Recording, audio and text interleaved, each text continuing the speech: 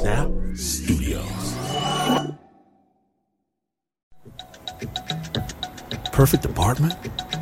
Nice neighborhood? Plenty of closet space? Ample street parking? Sure. Well, there's still one thing you forgot to check. From Snap Judgment's underground lair, you're listening to Spooked. Stay tuned.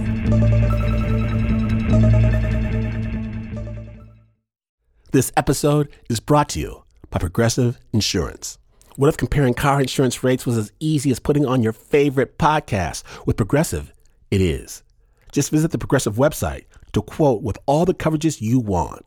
You'll see Progressive's direct rate, then their tool will provide options from other companies so you can compare. All you need to do is choose the rate and coverage you like. Quote today at Progressive.com to join the over 28 million drivers who trust Progressive. Progressive Casualty Insurance Company and affiliates. Comparison rates not available in all states or situations. Prices vary based on how you buy. From KQED and PRX, you've crossed over to Spooked.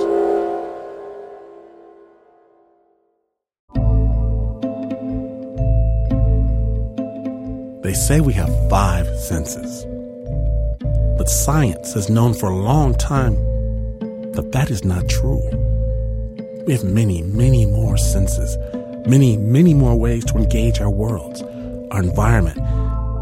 But still, if you don't even know what it is you're experiencing, if you can't articulate the mystery, the warning, the dread of a place, it's easy to discount and ignore that feeling. Never ignore the feeling. My name is Glenn Washington. Spook starts now.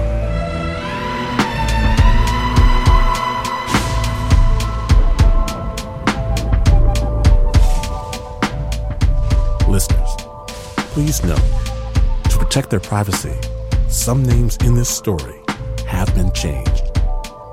Here's the scene.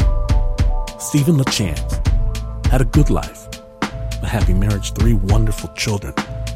And then it all changed in an instant. Spooked.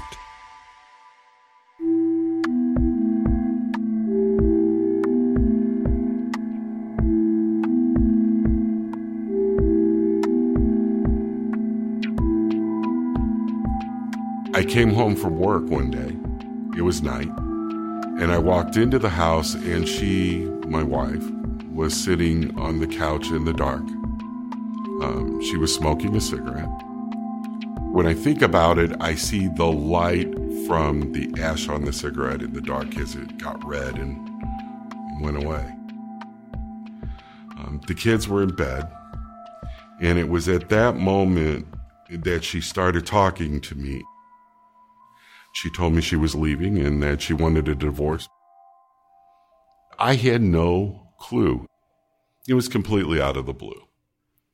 Things changed very quickly. We were out of that house within a week. Everything that we owned was basically in suitcases. That was it. It was May of 2001. And I remember looking in the newspaper and I came across an ad that said, "The perfect house for the perfect family." And I started reading it, and it was a nice house. It had 3 bedrooms, it had a yard, a basement, everything that you would want. And there was an open house that Sunday. The thing that struck me about the place in the house was that it was like my grandmother's house. It felt like familiar. It smelled like cookies. My daughter noticed it right away, and I thought that was nice.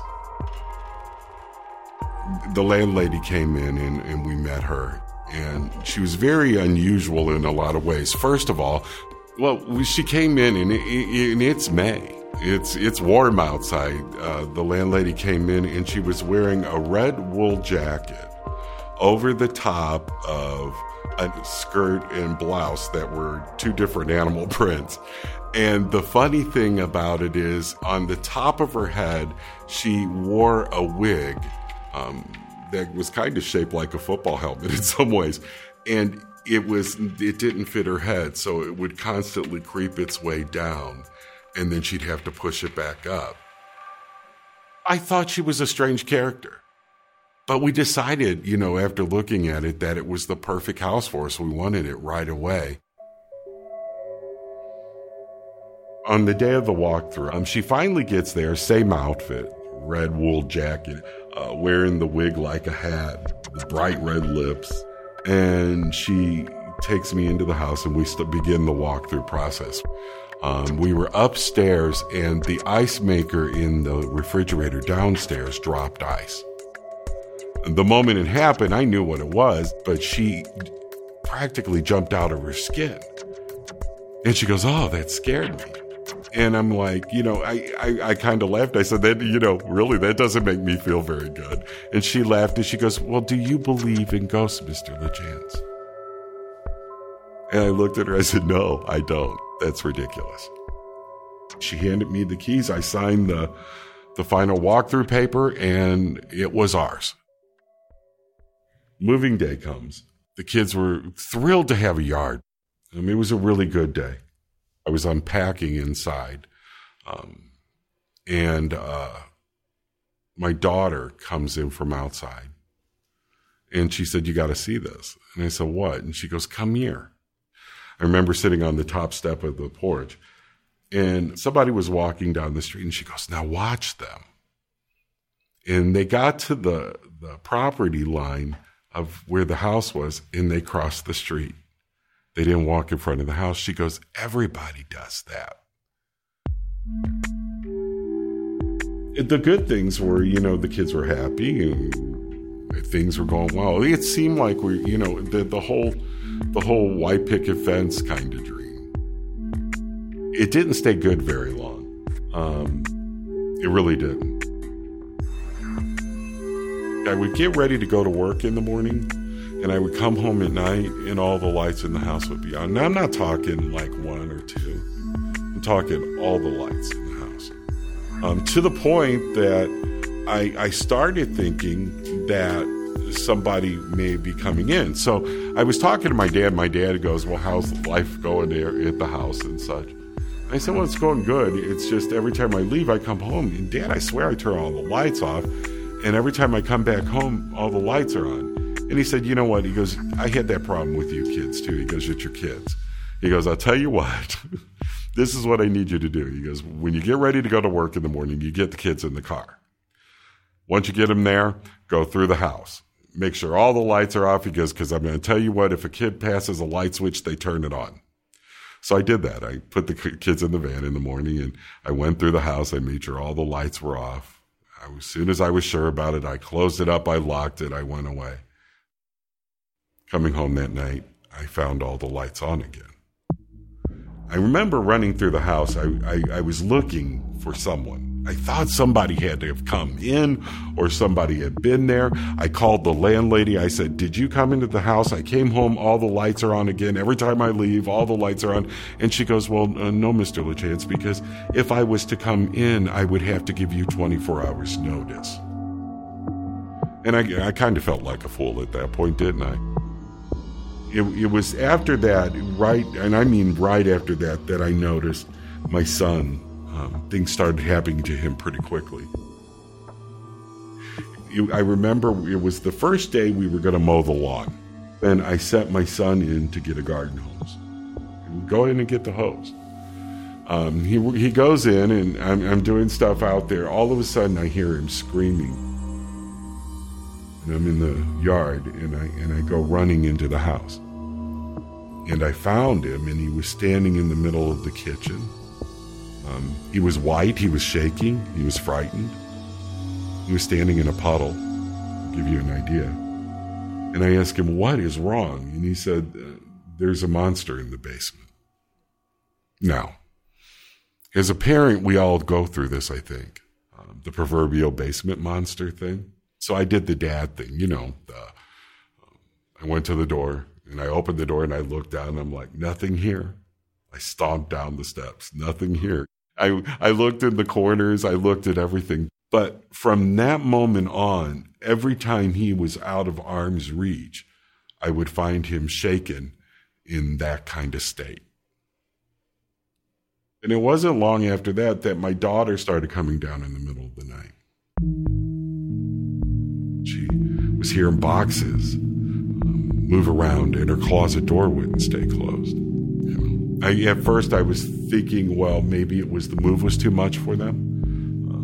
Maybe it was finally the whole divorce, now that things seemed calmer here. Maybe the divorce was playing with them, but I really didn't know. At that point, I start to have these dreams, these nightmares. Someone standing over the top of me, somebody sitting on my chest, somebody choking me. I told myself it was nightmares and nothing more. I was trying to keep rational during something that was very irrational. And then one night, I was sitting in the family room in my favorite chair, and the kids were playing in the other room. I was exhausted, and I kind of dozed off. And then I woke up. I heard the doors kind of shake, like somebody had their hand on the doorknob and just kind of shook the door. But it wasn't just one of the doors in the house. It sounded like all of them. At first it was real light. Now, in my mind, I thought it was the boys up running around, maybe. I said, "Cut it out." And that's when my daughter from the bedroom goes, "Dad, I'm in here reading and my brothers are asleep." And the moment that happened, those 2 bedroom doors slammed shut. And the best way I could tell you, it's almost like an earthquake. There's a rumbling going on. And I get to the bedroom door and I start to open the bedroom door and it doesn't open. And I can hear my daughter screaming on the other side of the door. And I can hear something coming down the upstairs stairway. Boom, boom. And I start throwing myself against the door and I hear another voice. At one point, I realize it's my own screaming I'm hearing as well. And I'm throwing my body against this door. Now, I got to tell you, I'm 6'7". I'm a big guy. I'm a football player kind of guy. And anybody that would throw themselves against a wood door my size would take a door down. I am throwing my body against this door, and it's like I am throwing myself against a concrete wall. And at that point, I said, "God, help me." And that's when the door gave way and I went bounding into the room. When I get to my daughter, she's in shock. I grab her and I carry and I run with her out of the room. I look at the boys. I tell them to run to the front door because it was the closest door. And they run out the front door. And I could feel something on my feet, but I never turned around to see what it was. That was the last night that we spent in the house.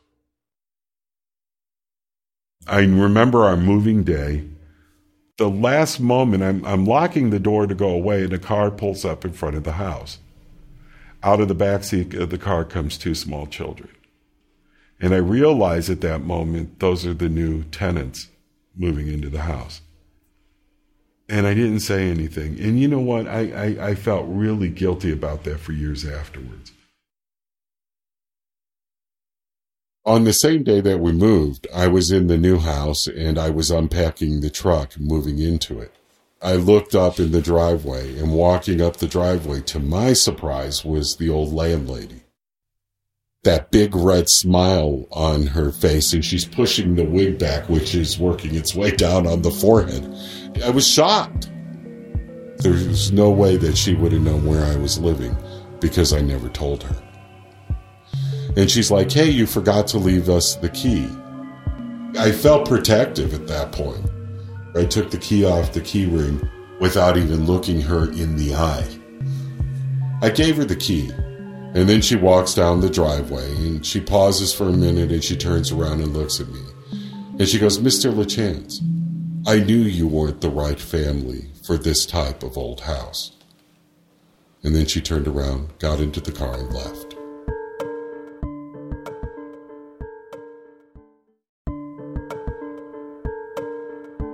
Months passed, and you would think with the passing of time this would all be over, but it was far from over.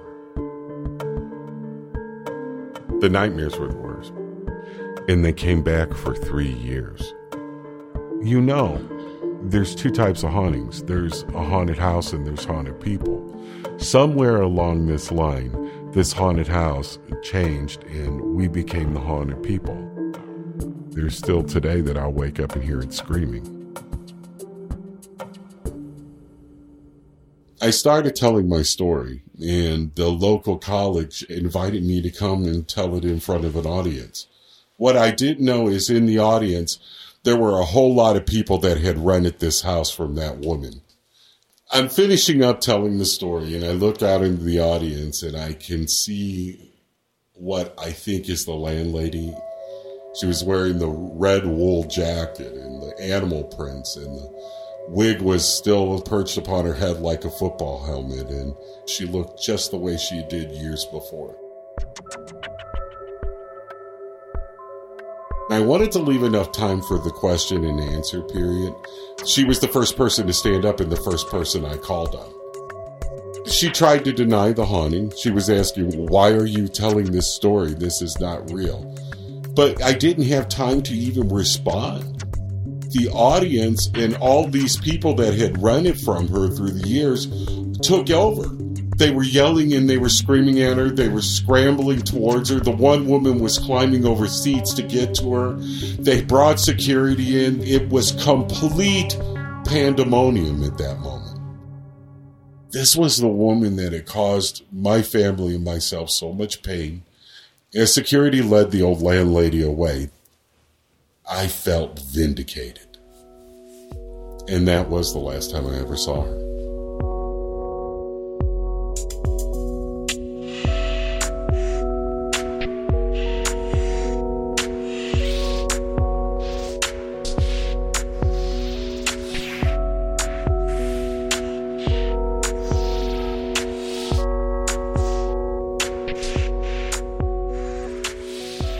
Many thanks to Steven LaChance. Check out his book, The Uninvited, and find out more on our website, spookedpodcast.org. Now then, what do you do when your kid tells you that there is a monster in the closet? Find out in just a moment. Spooked.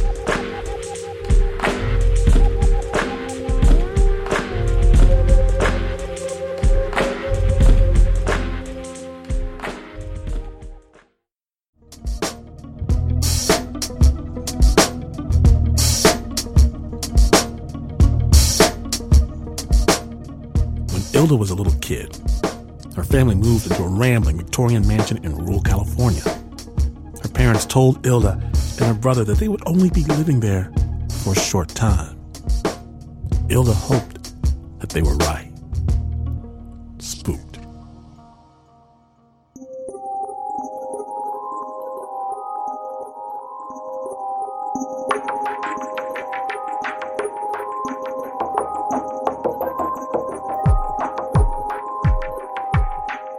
I'd say I was very much an imaginative kid when I was that young, like a little 3-year-old. We had lived in a really small house before this, so this was just enormously massive and seemed like you could get lost in it and never see another person. It felt like there maybe was things lurking around. It just felt like maybe there was somebody standing around the corner that you couldn't see. So it always maybe felt like something was going to jump out at you.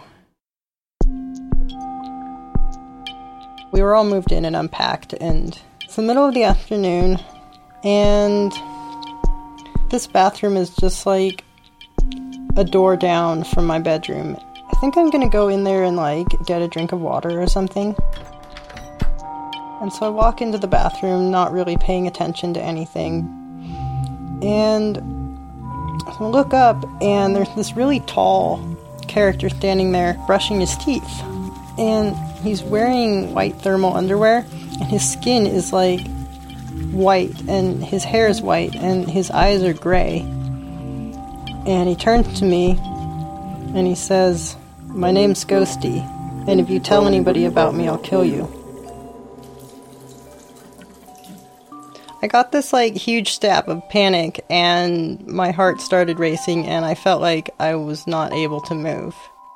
And this guy is, completely white. White hair, white skin, white clothes, gray eyes. They're not, human colors. I'm seeing a ghost right now.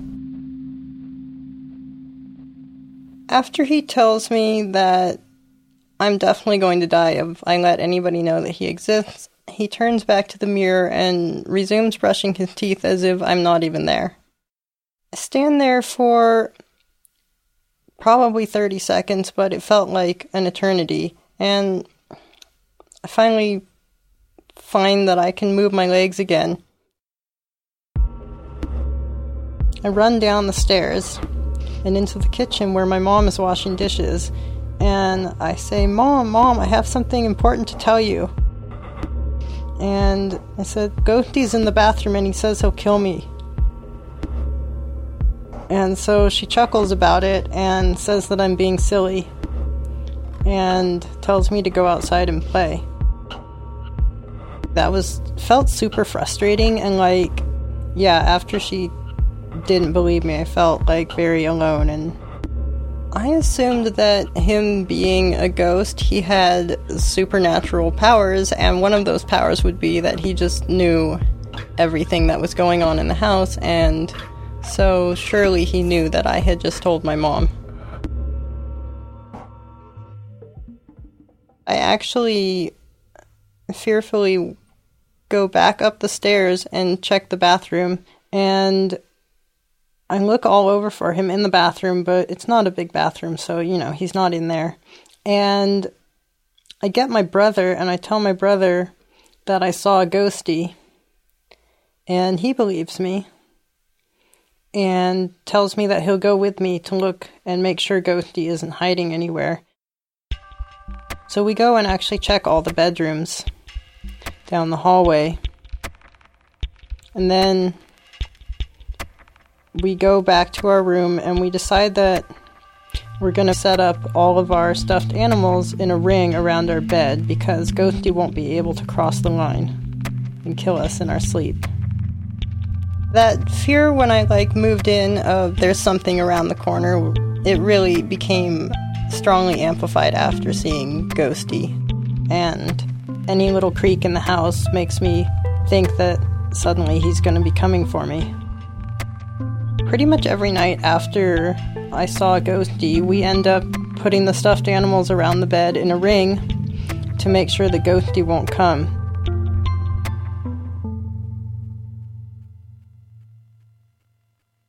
It was a pretty sunny day, and I'm outside playing with my brother, and we had those yellow Tonka trucks, and so we were playing with those out in the yard.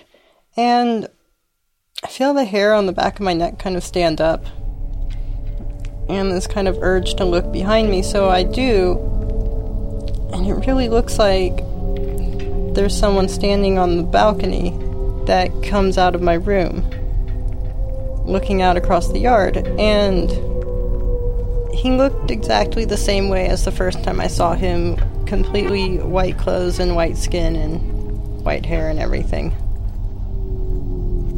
I feel this stab of fear, so I look away for a second, and then I look back out of curiosity, and no one's standing there. I definitely went back to playing and did not say anything to my brother about it.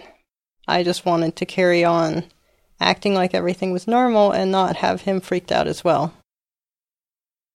So we were only living in the house for about 4 months, and then my parents told us that we were moving again and that they bought a piece of property. And I didn't really understand what that meant, but I knew what moving meant. So I felt pretty excited to get out of that house and move to the next property. Then we started, packing up all our stuff, and probably maybe 3 days before our final day in the house, my dad finally decides that he wants to look in the attic and see what's up there, because we've never really looked in there. And we get the ladder and open the trap door, and climb up there, and I hear him say, "Oh shit." And I want to take a look, and so I climb up the ladder there. In the attic is a single bed with a little nightstand next to it, and there's like a pile of dirty laundry. There's a bag of half-eaten chips on the bed, and there's a shotgun leaning on the wall next to it. I told my dad, "See, I think Ghosty's been living in the attic." But at the time, I still believed that Ghosty was a ghost. I fully believed that a ghost would need to eat human food and sleep in a human bed.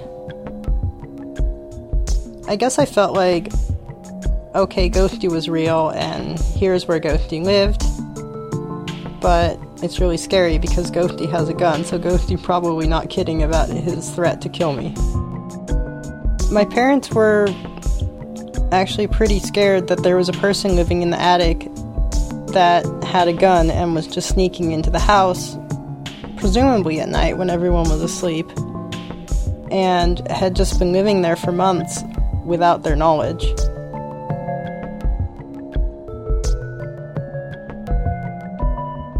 As soon as my dad sees the shotgun, he decides that that's the last night we're sleeping in the house. And so we packed up all our stuff and we went to the new house. And I think he went back alone the next few days to get the rest of the stuff at the house. I was really excited to move, but I felt like that unless we did it really quickly or quietly, that Ghosty would know that we moved and he would follow us. And he would set up residence in the new house. And I thought, well, he never followed up on his promise to kill me, so one of these days, when, he catches me alone, that's going to be it. And he probably followed us here, and he's just waiting for the right opportunity. And so we continued the stuffed animal ritual at the new house for at least a few years.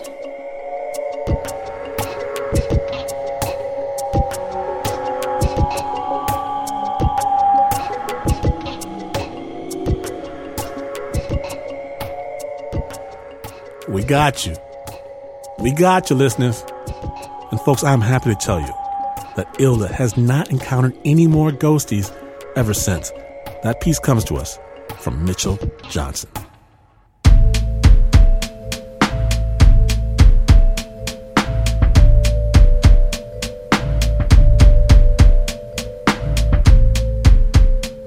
That's right.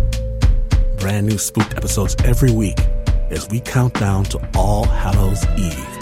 Be afraid. Let someone know. Find us on Facebook, on Twitter, on Instagram, SpookPodcast.org. Now, if you want to hear amazing storytelling from a less haunted perspective, check out the Snap Judgment podcast, available right now, wherever you got this one. Spook was brought to you by the team that is never hiding in the closet. Mark Ristich, Anna Sussman, Eliza Smith, Liz Mack, Erica Lance, Mitchell Johnson. Sound design. An original score was by Leon Morimoto, Renzo Gorio, and Pat Mesiti-Miller. My name is Glenn Washington, and you have to understand that in this world today, for some people are not your friend. They want to lead you astray. They'll give you bad advice. Well, listen to me. Listen to me when I tell you to ignore them. And never, ever, never, ever, never turn out the light.